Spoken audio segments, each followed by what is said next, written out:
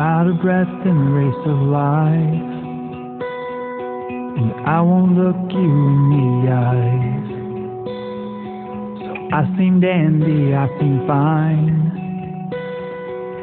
suffocating here inside. Breathe in, breathe out, for God, that sound. I breathe in, breathe out.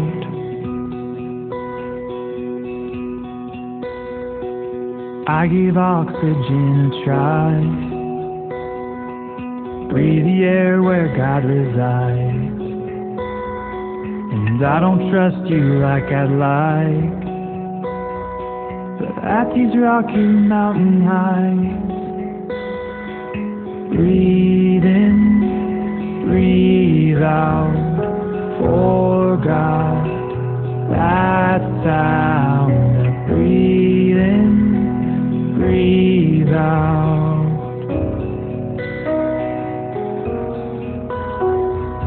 Breathe in, breathe out, for God, that sound.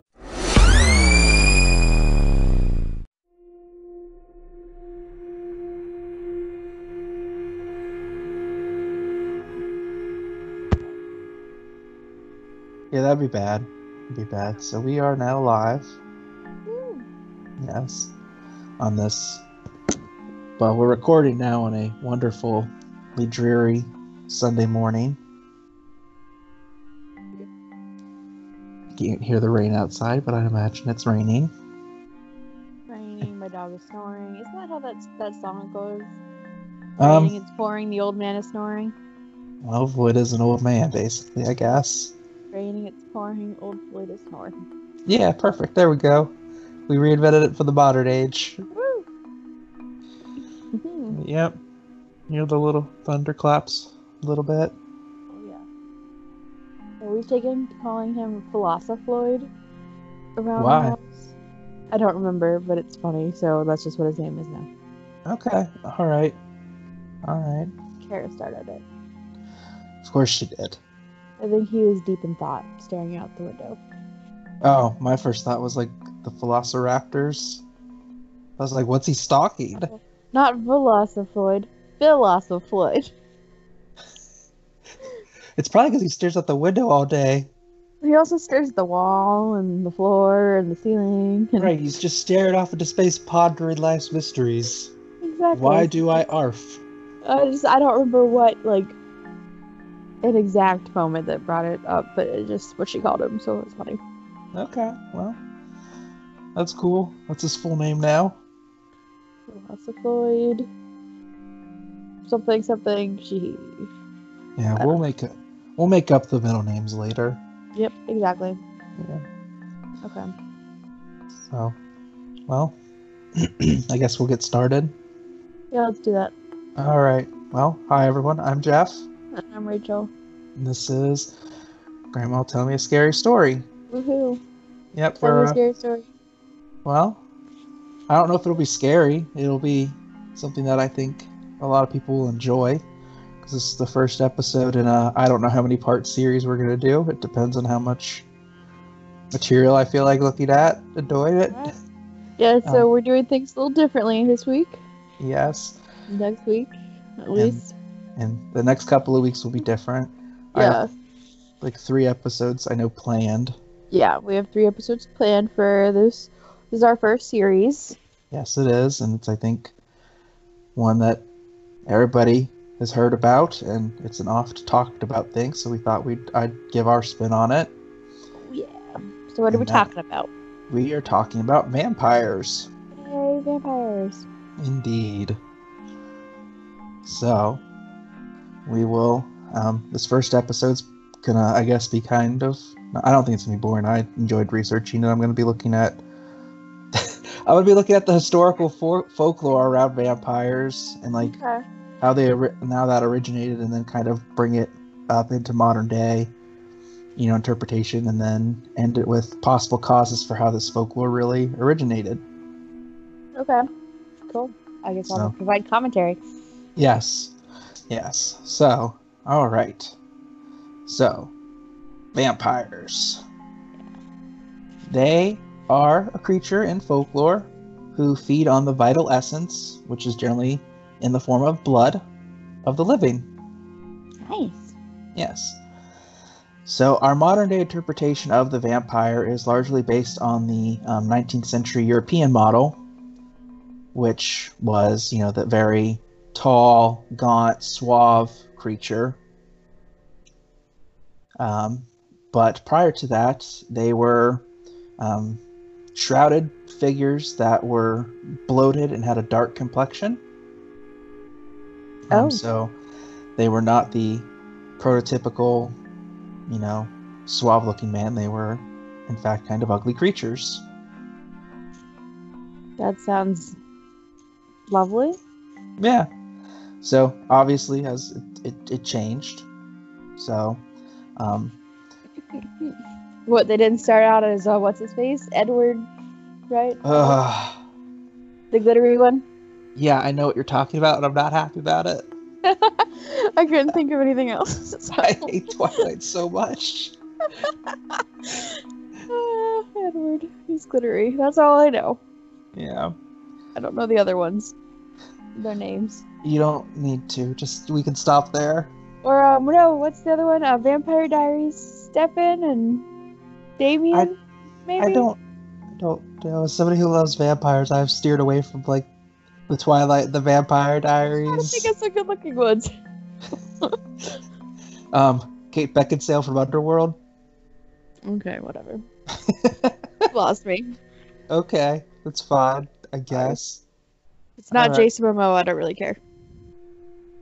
He could be a good vampire. Oh, he would make a great vampire. Yeah. So, a lot of cultures have some sort of vampiric entity, and I'm going to go through a couple of them, and then we'll progress further. So the first one is, and I apologize for all these names I'm going to butcher, but I'm going with it anyway, is a Shrigga, which is a vampiric witch in Albanian culture who feeds on the blood of infants while they sleep. Ew. And she would turn into an insect, fly into the child's room, and drink their blood. And through this process, the child would actually become sickly and eventually die. And the only way that you could heal the child if it had been afflicted by that would be for the Shrika to do it. You'd have to convince her to do it. Which, good luck. How do you find her if she turns into a bug? Well, we're gonna get there. No. So typically she's pictured as this ugly middle-aged woman with pale eyes and a stare that could kill. Oh. And as stated, her victims became ill and would die from her draining their blood. Mm. And the only way that you could get them to be cured is she'd have to spit into their mouths. Ew. Very sanitary. No, thank you. Very sanitary. I think I'll just take the sickness. You'll just take death. Well, yeah, don't spit on me. Nasty. No, it's not on you. It's into your mouth. That's even worse. No. No, thank you. So these creatures were said to be made through their extreme jealousy of women with children. So I guess they were just old maids that just became so angry they just turned into these monsters. Okay, so that's a very common thing I've noticed in a lot of folklore. Yeah. Not necessarily vampires, but apparently women want children so badly that if they don't have them, they become some kind of monster. Yeah, I'm learning that too as we delve into more of this stuff, but hey, it was a man's world back then. Yeah. Yeah, just back then. Let's keep going with the vampires. Okay. All right, so to ward her off, people would take some salt and they'd, make the sign of the cross over their body, and then they'd throw it behind their back. Okay. Which I guess would stop the creature from stalking behind you. That's also... Oh, yeah, go ahead. No, also, I think it's like if you spill the salt, like if you knock the salt shaker over or something, you just take some of the salt and throw it over your left shoulder, your right shoulder, something to prevent bad luck. Yeah. So that's interesting. I bet that's probably part of why that is a connected. thing. Yeah. Or in some regions they used garlic. Ah. Yeah. So we've kind of got our first folklore thing that's tied into the modern day vampire. What? I love garlic. I do too. Oh, garlic cheese fries. Oh. It's only like 11 o'clock and I really want some fries now. I'll take it. It's lunchtime. So as her victims include children, young maidens, and newborns. Oh. And there are several ways to kill a Strika. One of this is to trap it in a church by placing a cross made out of pig bones at the entrance during the Easter Mass. Okay. This isn't a way to kill it, but you could also, to create a ward for it, or a way to ward it off, you would take a silver coin and you would soak it in the blood of the blood this creature threw up. So apparently it didn't always just keep its food down. It would, kind of sleek back to its hovel in the woods and throw up some of the blood. Okay, this is gross. I don't want this thing around. It's like spewing blood and spitting off people, and it's nasty. So yeah, you'd soak the silver coin, and that would create an amulet that would ward the creature off from getting you in the future. Nice. Catholic legends also state that holy water could kill it. Right. As could, and there's also Islamic legend that states if you read a certain set of verses from the Quran, I don't know what the deal is with spitting, but while spitting water onto the creature, it dies as well. What is with all the spitting? I don't understand. I don't know. I don't know what with all the spitting is with this particular creature. I do not get it either. Stop spitting on people, at things. Like, just stop it. It's unsanitary. It is. Is that a new rule? Stop spitting? Yes. Yeah. Don't spit on me. I don't know. Okay. All right. This is one of our new rules. I think they were up to 5. I don't know. I don't either. You're supposed to keep track of these things. I'm supposed to? This is news to me. Okay. I decided you're supposed to keep track of them. When did you decide this? Just now. Right. Fair. Okay. Yeah. So keep up. Okay. All right. Retroactively do your duties. Okay. All right. So that is the Strika in a nutshell. And then the next one I'm going to talk about is the Vri Kolakos, which is an ancient undead creature from Greece. Ooh, fun. Yeah. So this monster, rather than drinking blood, eats flesh, particularly people's livers. Oh. So it's more like the modern concept of a zombie, but the neighboring Slavic nations at the time equated it to their vampire folklore. So, cool. So it's a vampire, even though it's more like a zombie.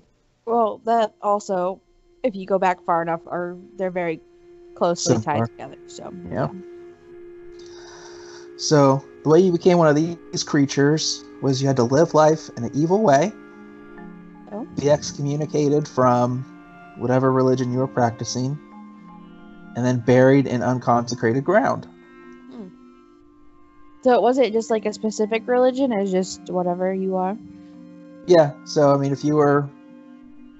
Yeah, I mean, so if you so in ancient Greece, if you denounced the gods before it became more monotheistic, you would be excommunicated in that way.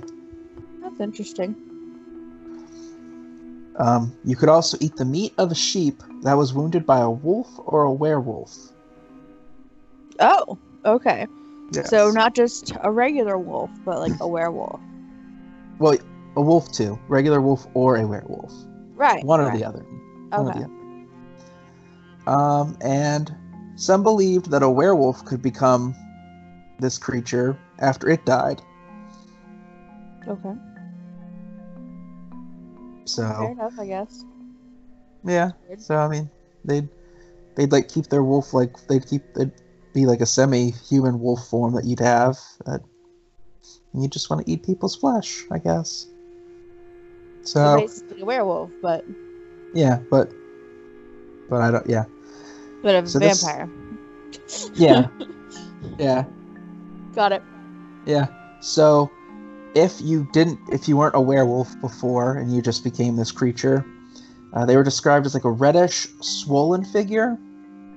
Ew. And at this point in the history, people with red hair and gray eyes were accused of being these creatures. Nice. So if you were a ginger back then, you were in trouble. Uh-huh.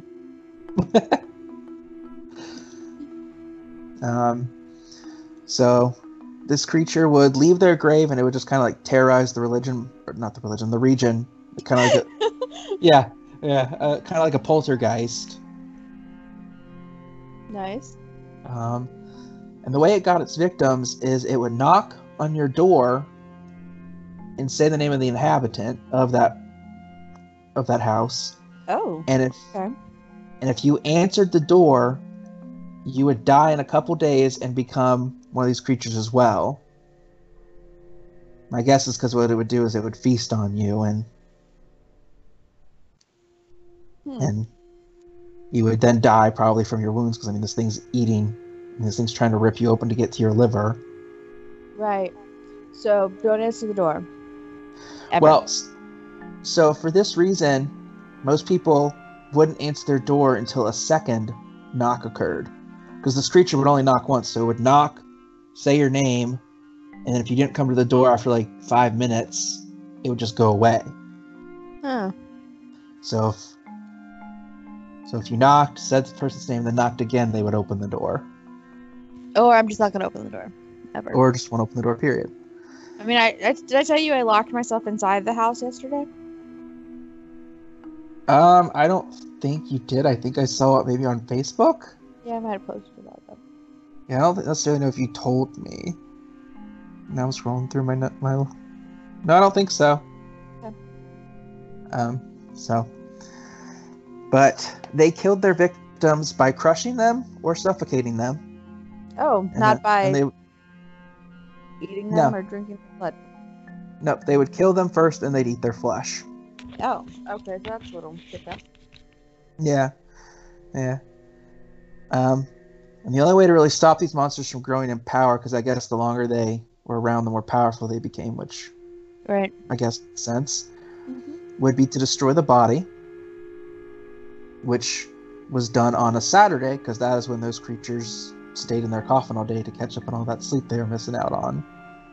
Oh. Yeah. That's fun. Yeah. And so some of the methods employed to do that were to perform an exorcism, impale the creature, behead the creature, cut it into pieces and then separate them, and to cremate them. Okay. So a couple of those kind of still go with modern day beliefs then. Yeah, I mean, the modern day vampire is definitely an amalgamation of all of this folklore, which makes sense. Yeah, no, it does. I'm just trying to piece together what goes where. Yeah. So during World War II, actually, interestingly enough, more rural regions of Greece were terrified that all of the dead that they buried would come back as these monsters since they were buried on unconsecrated ground. Oh. Because during World War II, they had all that fighting, plus there was a famine in Greece, so a lot of people just died, like more than they could ostensibly bury, so they just have like large pits where they throw the bodies in. Right, you have a lot of mass graves. Yeah. And some people even went so far as to behead their loved ones to prevent this from happening. Nice. Yeah, so that just sounds terrible all around. Don't think I'll be beheading anyone before I bury them, but maybe. Yeah, I hope not. I hope not. Yeah. We'll see. Fair enough. Fair enough. No promises as of yet. Okay, that's fair. That's fair. So, the next one is a Stratogi, which I'm probably butchering that name as well, and I apologize to the Romanian people for doing that. I think you are, but I can't think of how to say it. But I've heard of this one before. Yeah. So this was a troubled spirit in Romanian folklore that rose from their graves and could transform into animals, become invisible, and they grew stronger through drinking the blood of their victims. And to me, so far, this creature is most like Bram Stoker's Count Dracula. Yeah. Because before, none of the other creatures really had the ability to shapeshift, except for that one that turned into an insect, but it's not the same thing.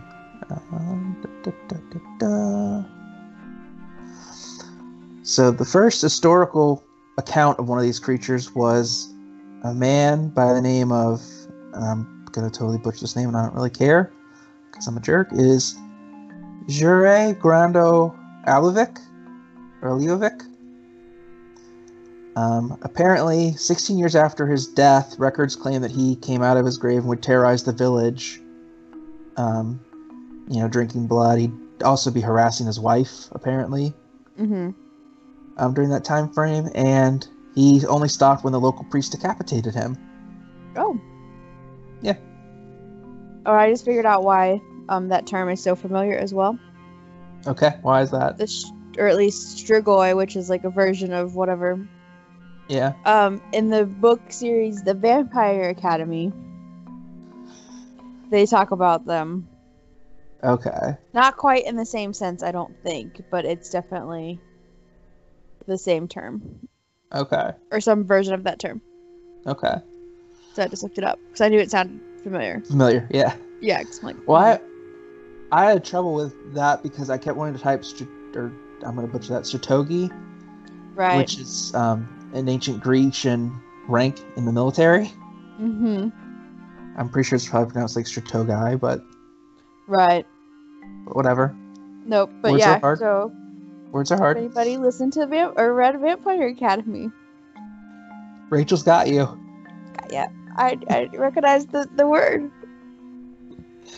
Just saying. And at least one person listened to that somewhere in the world. Read it, not listened to it. Oh my goodness. I mean, I'm sure they did. I'm sure more than just one person. But I mean, I'm pretty sure there's a movie about one of the books. Maybe. I don't know. I like it better than I didn't actually watch Vampire Diaries. I think that's a TV show, but yeah. Or Twilight, but Twilight. Neither here nor there. Yeah. So over time, their legend evolved into just them targeting infants. Like, it used to just be they don't have a specific target, it's just whoever's available. And then we're back to infants, I guess. What is it with the infants? I think it's just more of a terror thing, because it's like, okay, well, we gotta, I think it's more terrifying to say, oh, this thing attacks babies. Right. Versus, this thing attacks... I wonder if that's also... because you gotta think at this time. Babies, unfortunately, die from lots of things that aren't... Yeah, so maybe it was just like a way to kind of explain why there's such an infant... Yeah. Because it was higher then, but there's still, infant mortality is a thing. Yeah. For whatever reasons, now we have we have a better way of, figuring out what caused it, but at that time, probably not, and so... Yeah. I'm not sure that's possible. I don't know. I don't either. So, in order to become one of these creatures, this is a very long list. You had to be the 7th child of the same sex in a family. Oh, okay. You had to lead a sinful life. And you had to die without being married. Or you had to die through either execution or for perjury or suicide. Or you had to die from a witch's curse. So, did you have to do a combination of those things, or just, one of those things? To me, it seems like it had to be a combination. So you had to be the seventh child of the same sex in a family. You had to lead a sinful life, die without being married, and your death had to result through either execution for perjury, suicide, or a witch's curse. Gotcha. Okay, so I'm not the seventh child, so I'm already safe. Which is a very specific setup. Yes, it is. So I'm trying to think. Like both my parents are one of 8, but you know, neither of them are the 7th, and I think they're lucky there. Let's see how I stack up. Hold on. Well, then you got to think about when did that start? Yeah. You know what I mean? Also, you got to think about that because I mean, if it's like at the start of your family clan, then is it so every 7th kid of that same sex? It's like, is that going all the way back to like when your family started? It's like every seventh son, boom. Every seventh daughter, boom. You're not. I would assume so too. I think it would have to be in the household at a time. Mm-hmm. But I'm not sure. I mean, so I don't know. I don't know. I know back then they had big families, partially because of such a high mortality rate. Yep. So Romani legend states that to stop this creature, you had to nail the coffin heavily. So like they can't get out? Yeah. Drive a stake through the heart. Oh yeah. Unearth and behead the suspected Shitogi or Shitogai and rebury it with both the corpse and the head face down. Okay. Or you could ward them off by eating pig meat that was killed on October 17th, which in that region is the feast day of Saint Ignatius. I'm not really sure what Saint Ignatius did to get that ability. I did. Well, I researched him a little bit to kind of figure it out, and I didn't see like anything else. He was just very. He seemed more like he was a theologian than a like doer of things. So I know the name. I'm just not sure. Yeah, because he's a very, very popular saint. Like he's a very well-known saint. I'm just not sure what he did exactly. Yeah, he's a saint. He doesn't tell you what he did. No.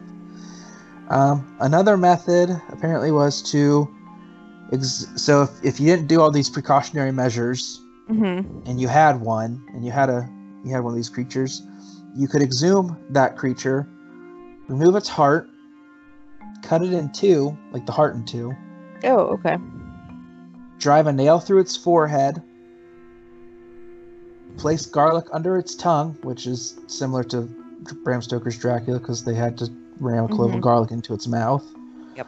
And then you would smear its body with pig fat from a pig that was killed on 10/17. Right. And then you would turn the body face down, so that way, if it woke up, it would be headed towards the afterlife. Oh. Okay. Yeah. Right. Makes sense, I guess. Yeah. And I'm really kicking myself now because this next creature, I didn't write down where it's from, but I think it's like either Russian or kind of up towards that area. But it's called, I think the pronunciation is Izakakus? No idea. Yeah. But that it's literally translated as blood drinker. Nice. And it was a demon that could be called upon to destroy the enemies of pagans. Okay. I'm actually going to look that up real quick because it's bothering me that I didn't do that. Because I've done it for every other thing, and I do it for the other couple that I have. So it's... Okay. So you're saying you could like call upon it to go take out your enemies if you were a pagan? Yeah, apparently. Oh. That's fun. Yeah. I like it. It's like an attack dog. Yeah, basically. I like it. I need one of those things. I don't know how to say it. I'm not a pagan, but it sounds like fun. Either way.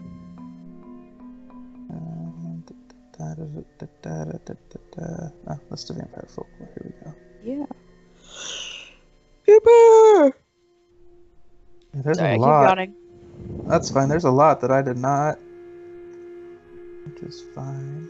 Yeah, I want to say it's like a Russian or Switzerland, because I know I tried to get a pretty wide variety of regions here. My assumption would be Russian, but I could be wrong.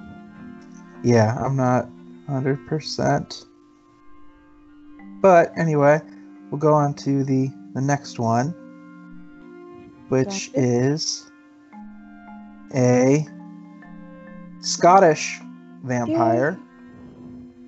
And that is, and I apologize to all our Scottish listeners or people who can speak Scottish, and please send me the correct pronunciation of this because I'm going to butcher the crap out of it. It's a Baobhan Sith, and it's a female vampire creature who seduces men in the Scottish Highlands and then drains their blood. Okay.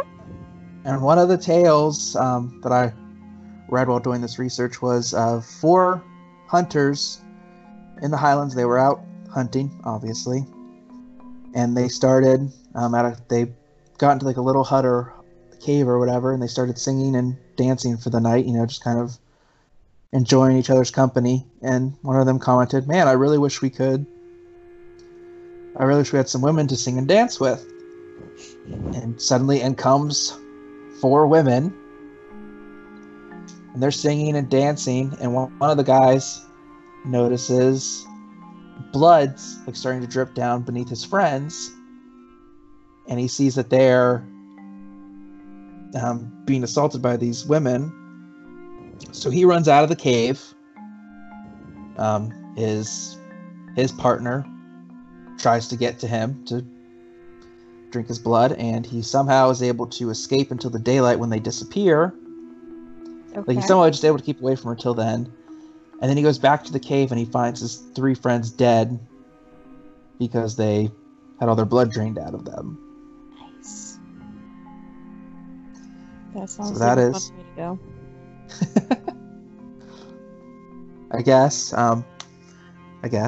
So the last one that I'm going to talk about is a Asan Bosam, or Bosam, which is a creature from Ghana Okay. with iron teeth, pink skin, long red hair, and iron hooks for feet, and it is said to live in trees and attack from above. Lovely. Yeah. So, obviously, there are way more folklore examples of a vampire and a vampire-like creature. Mm-hmm. So, if you're interested in looking at any more of them, I would suggest doing that on your own time. I'm not going to go through them all, because if I did, that would be probably 2 episodes in and of itself. And I'm sure most of them are probably very similar to the ones I've done, because I tried to get a good, broad swath. That sounds of it, like a pretty good. You got a pretty good range there, I think. I would think so. Yeah, I think I'm pretty good about that.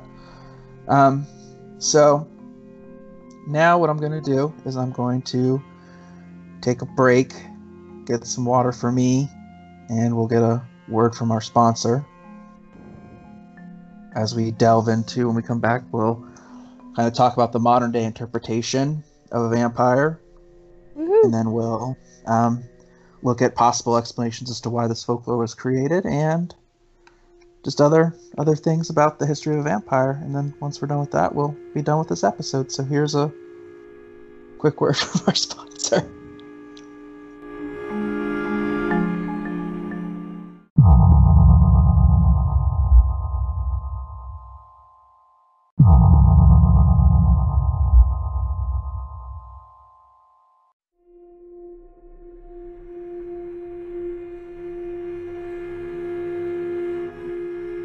are back now from break. Yay. Freshly hydrated. So My that's water's good. too far away. I'm not used to talking for 30 minutes straight, so this has been fun. Yes, it's hilarious. Keep doing it. Yeah. So, as we all know, I'm not really going to delve a lot into this because I think most of us have our modern day interpretation of a vampire pretty well Yeah, I think in so. hand, of a suave, smooth talking monster that is good looking and can generally is able to seduce whoever through that ability, through that unnatural charisma. So this really didn't come about until the 19th century. Okay.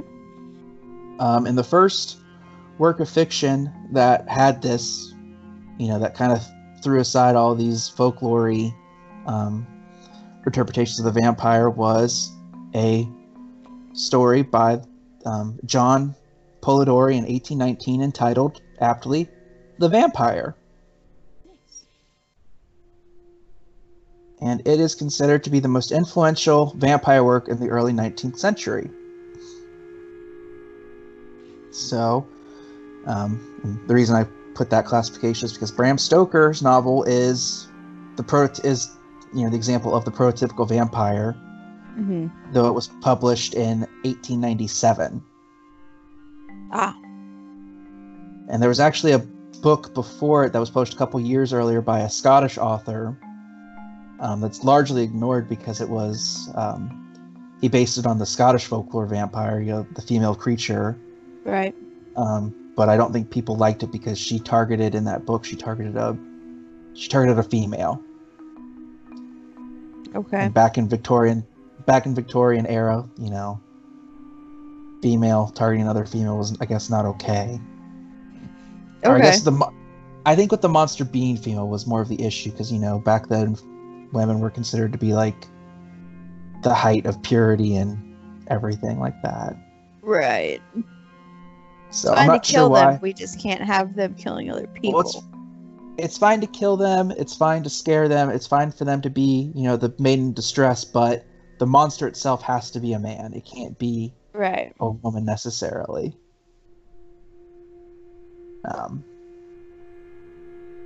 Because even back then, women weren't ever really like, it was hard to find a woman who was capable, who people thought were capable of murder.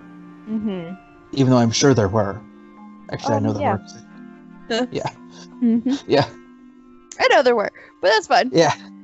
Yeah. How to get away with murder? Be a woman. Basically. So as stated earlier, while all regions of folklore have a vampire, with the most common description of it until the 19th century being that of a swollen reddish creature, which they attributed most likely to its having recently consumed blood. I guess that makes sense. Yeah. Yeah. So yeah, blood was typically seen seeping from the mouth and nose, and when its coffin was left, when it was in its coffin, its left eye would be open.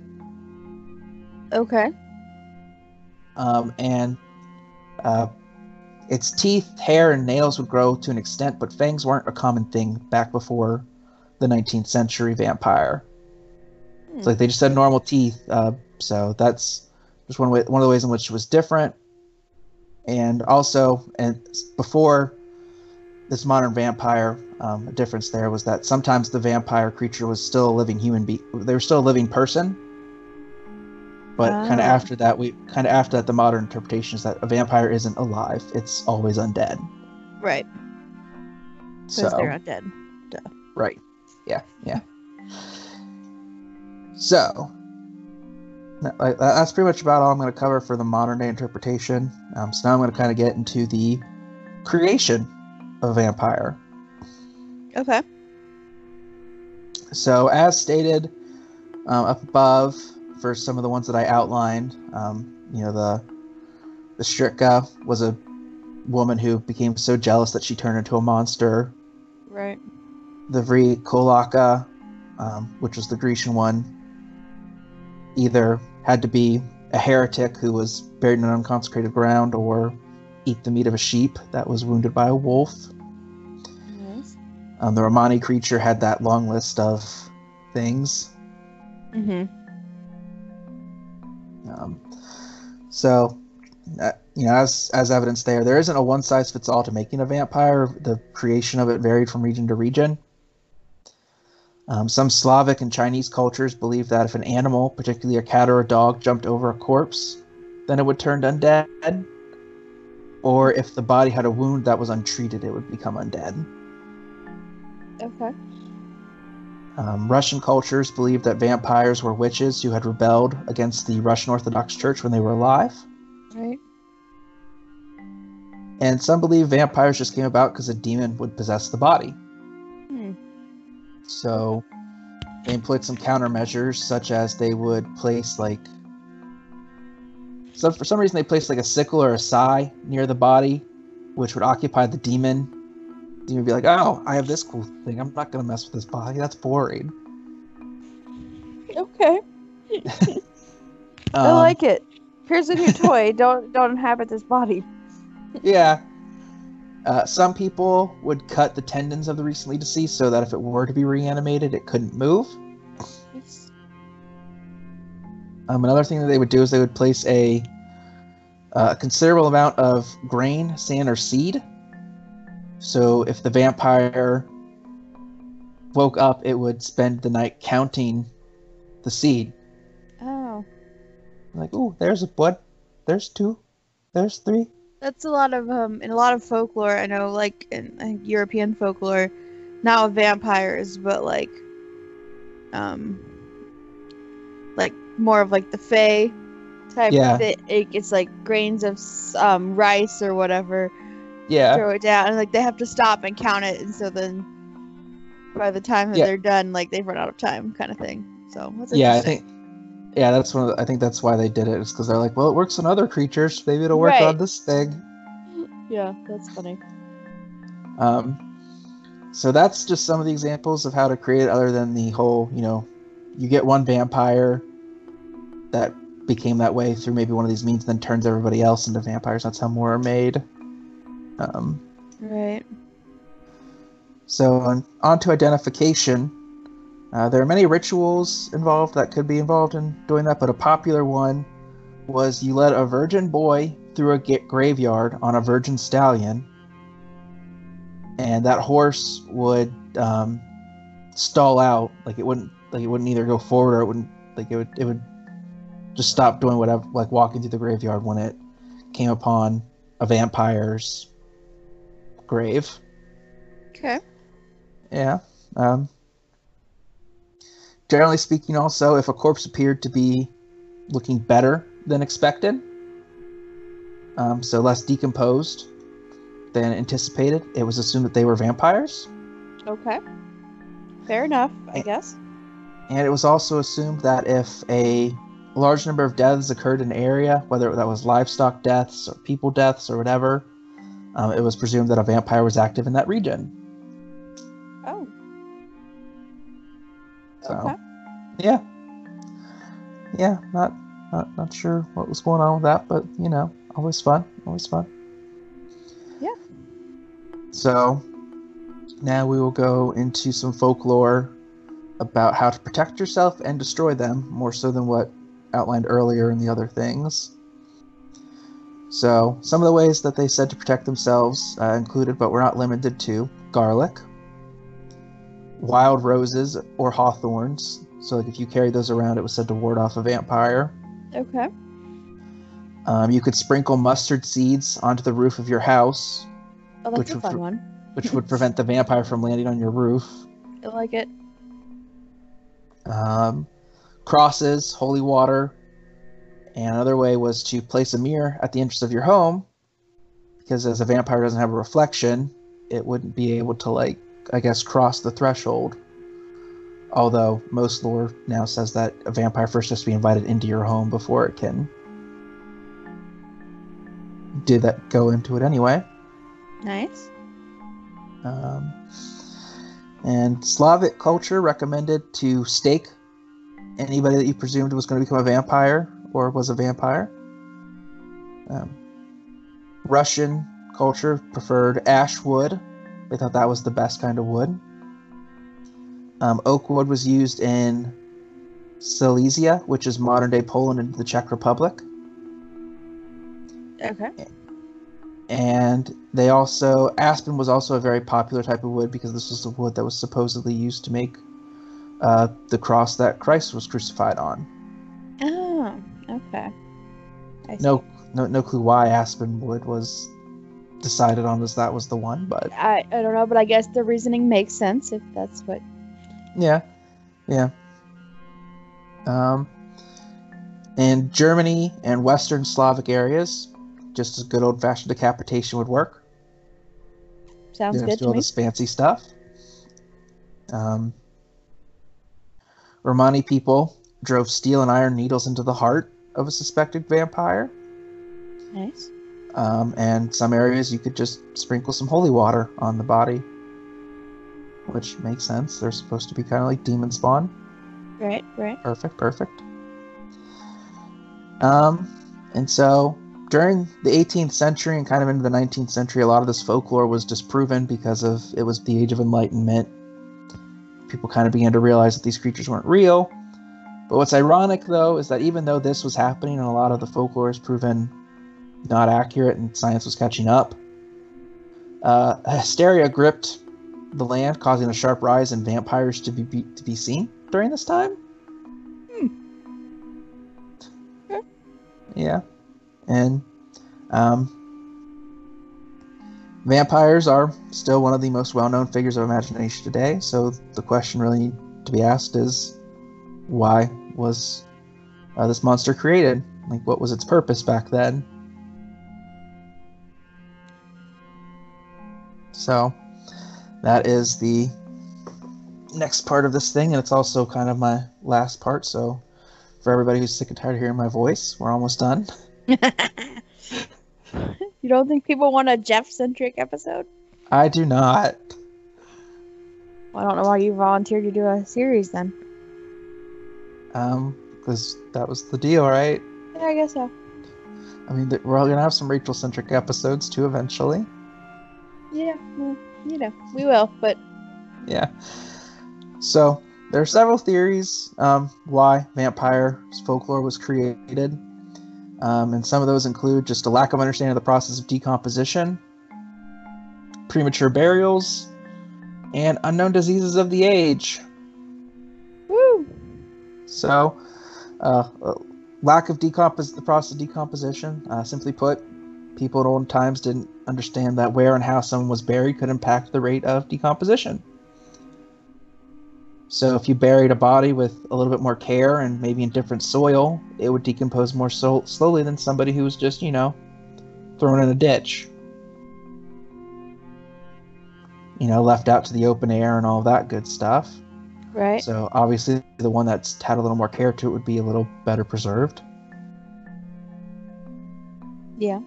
I mean, Egyptians didn't seem to think there was anything weird about vampires or anything like that I could find. That's interesting. They understood, hey, this guy's decomping slower because we've taken a lot of time and preparation to Right. prep the body. So yeah, they did a lot of work to Preserve. Yeah. So I Yeah. don't know. Yeah. Interesting. So another thing, premature burial / grave robbing. So a lot of people would say, you'd find if you suspect someone was a vampire and you go to exhume them, you'd see scratch marks on their coffin, indicating that, oh yeah, this person is still alive or was still alive. They became a vampire. But obviously, if you buried somebody that was still alive and they were just sleeping very heavily for some reason, and you buried them alive, they would wake up and try to get out, which is why you'd hear screams coming from their grave site. You'd hear clawing and scratching.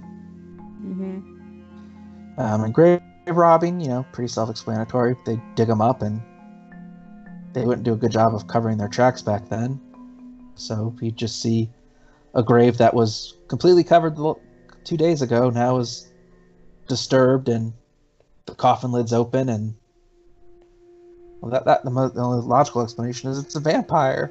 Well, I mean, obviously. Yeah. There's no thievery here. We're all good, upstanding folk. Of course. Yeah. We don't steal. Ever. So another one, at least this would explain for areas where a large portion of the population died, was contagion. So if you had an illness that was very contagious and very deadly back then, because you didn't have any kind of modern day medicines, people just assumed that whole region was wiped out because of a supernatural force, not an illness, because they didn't understand contagious diseases back then. Right. Another one is the disease known as porphyria. Back in those, it's a blood disorder that I guess it makes it so your blood produces too much of a certain chemical that if you don't have treated can become fatal. I mean, anything can become fatal if you don't treat it. So during this time, it was suggested that this condition be treated by consuming large quantities of human blood, and they also avoided the sunlight. Wow. So, yeah. I also they're avoid not doing sunlight, this. but Right, but people don't understand blood diseases. They're like, well, this guy's clearly a vampire. It's not that he's got a blood disorder. Of course. And then there is also rabies. Oh yeah, rabies. Back then, people with well, not back then even, nowadays, people with rabies can have a hypersensitive to light and strong smells, such as garlic or mustard seed. It also impacts the brain function, causing some people to have a reversal of their sleep schedules, which is why they're active at night versus the day. Nice. And it also makes somebody more apt to bite people, and it causes them to froth at the mouth. So I was about to say something about DJ having rabies, but he doesn't froth at the mouth or bite people that I know of. That you know of. He just stays up till 4 a.m.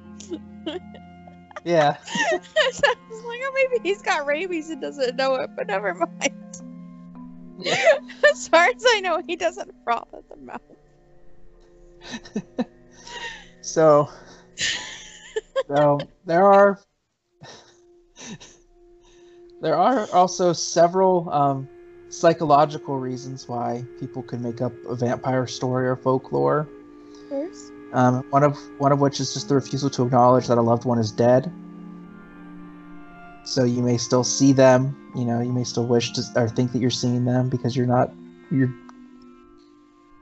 refusing to believe that they're dead. So you're saying, no, I saw this person. Like, oh, well, I guess he's a vampire.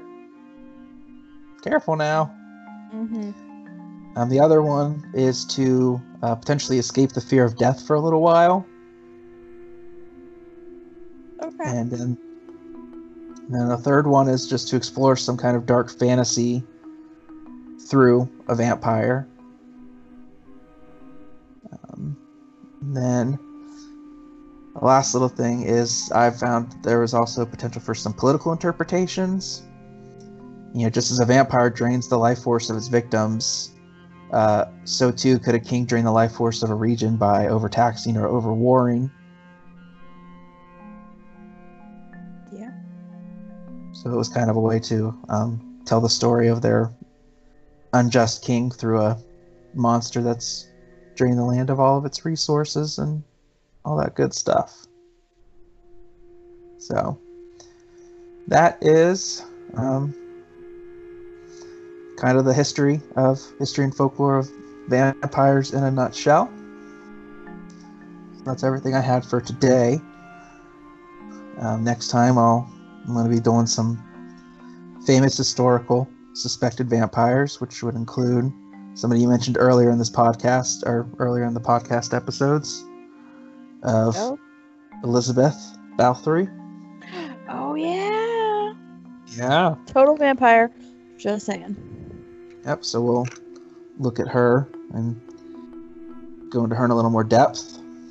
That sounds like fun. And that's about the only extra hint you're going to get for next time's episode.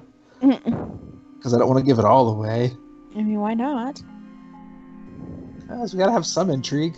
Yeah, I guess. So yeah, that is that. So Nice. hopefully everybody enjoyed it. And hopefully you guys will stick around for the rest of the series. Do we have any back-end stuff that we need to talk about? Not this week. Working on some stuff, but like you said, things are still on hold right now with the pandemic stuff and work from home. There's a lot of stuff we can't really get done right now because of that. So Okay. Yeah. Good to know. So yeah, just in the meantime, as we say every week, hit us up on our socials. Yes. Let's see. Facebook, Grandma Tell Me a Scary Story. There's a page you can go like, or you can join the group. The page is probably better. It's more active. There's two options because I made both. Don't ask why. I just did. Hey, I'm not gonna ask why. It's fine. Let's see. We also have Instagram, Grandma Tell Me a Scary, which is Jeff's favorite. It is. We have Twitter, Grandma Tell Me a Scary Story. That one's probably the most active, just because It's easiest. it's easiest, and Jeff doesn't know how to use it, so I can talk about him without him knowing. Jeff doesn't have it. Exactly, so I can talk about it without him knowing, and he doesn't know. You can also email us at grandmathepodcast@gmail.com. Send us your stories Yeah. of whatever. Do you know a vampire? Maybe. I don't know. Do you suspect your Somebody being neighbor a vampire? Yeah. is a vampire? Or what was your favorite vampire movie growing up as a kid? Yeah. Wow. Sorry, Okay. I can't think of mine. Oh, what was that one when the kid they moved to like somewhere and like there's his little boy and like he was in Stuart Little. I think it's My Little Vampire. Is that what that is? Yeah, that sounds right. Hold on, because that's what I was thinking. I was like, I think that one probably. I enjoyed that I one a love lot. that movie. It's the no, it's not My Little Vampire. It's The Little Vampire. My bad. Okay, close The enough. Little Vampire. Yes. Yeah, I love that movie. Yes. It was such a good movie. I think that was a Disney Channel original, so it was perfect. Was it? I thought it was like maybe it was. I don't know. I don't know what it was. I just know that I mean, it was probably a Disney movie though. it was definitely Disney. That's always where I watched it. Yeah. But yeah, so those stories, or you can send us your creepy stories, your ghost stories, your whatever paranormal stories that no one's ever gonna believe, but we will. Well, I will. Rachel will. I'll believe you. We'll read it on the podcast. You can tell us your true crime stories too. We like those. Yes. Were you in a cult? Are you a cult leader? Do we need to know about this? Should we call the cops on you? Have you seen UFOs? Because apparently the Pentagon's released UFOs are a thing. Aliens are real, Yeah. according to the government. So, what are you really doing? I don't know. But that's a different podcast. It's probably not this one. No, it's not this one. It's definitely not this one. Anything else? Comments, questions, concerns? I don't know. Yeah. Are you selling a haunted doll? Jeff will buy it. Jeff will not buy it. You have a dog that needs a home? Send it to Jeff. No, do not do that either. I don't know. I think that's everything. I think that's it. I think that's it. I think I'm gone for the day. Okay. All right. Well, on that note, we will see everybody later. Yes. And My hair. have a good night. No. I've been Jeff. I've been Rachel. And this has been Grandma Tell Me a Scary Story. Yay. All right. Later, guys. Bye. Bye.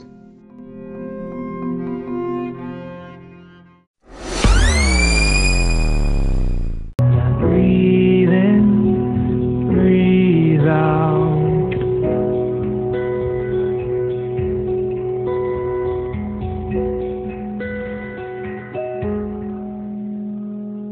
On my knees, I close my eyes. I wanna feel you. Breathe in, breathe out.